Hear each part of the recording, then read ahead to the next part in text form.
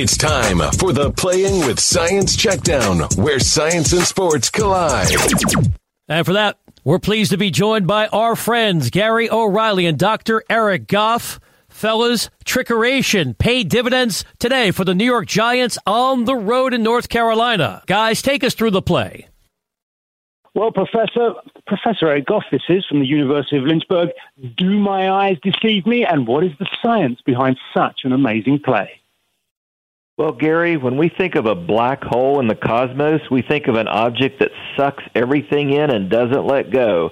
That's what Odell Beckham Jr. is on a football field. Normally, if a pass goes his way, the defense gets sucked in his direction, and he's not going to let go of the football. And that's what got the Panthers fooled. The Giants had two receivers, including Beckham, on the far left side of the field. Tight end Scott Simonson was in motion to the left. All the action looked to be to the left.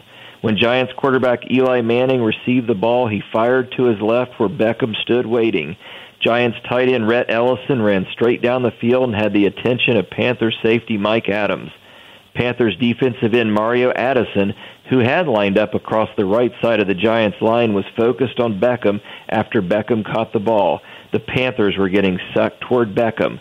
Meanwhile, like a stealthy Nittany lion, Giants rookie running back Saquon Barkley snuck behind Addison.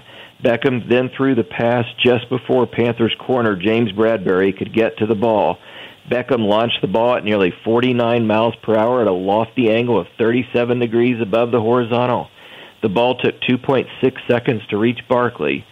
Beckham's pass was 31 yards down the field, but just over that same distance across the field, meaning he threw the ball over 45 yards in the air. When Barkley caught the ball, he had only to outrun Panthers rookie linebacker Jermaine Carter Jr. Barkley hit 19 miles per hour, and Carter didn't have a chance. Gary, Odell Beckham Jr. acted first like a black hole in sucking the attention of the Panthers in his direction. He then acted like a pro quarterback with a nearly perfect pass to his rookie running back.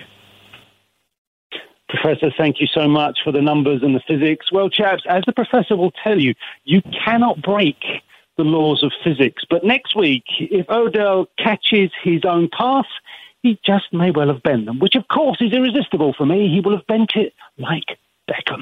Life isn't predictable, is it?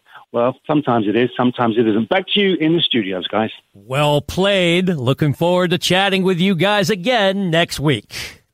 That was the Playing with Science Checkdown. All free, only on TuneIn.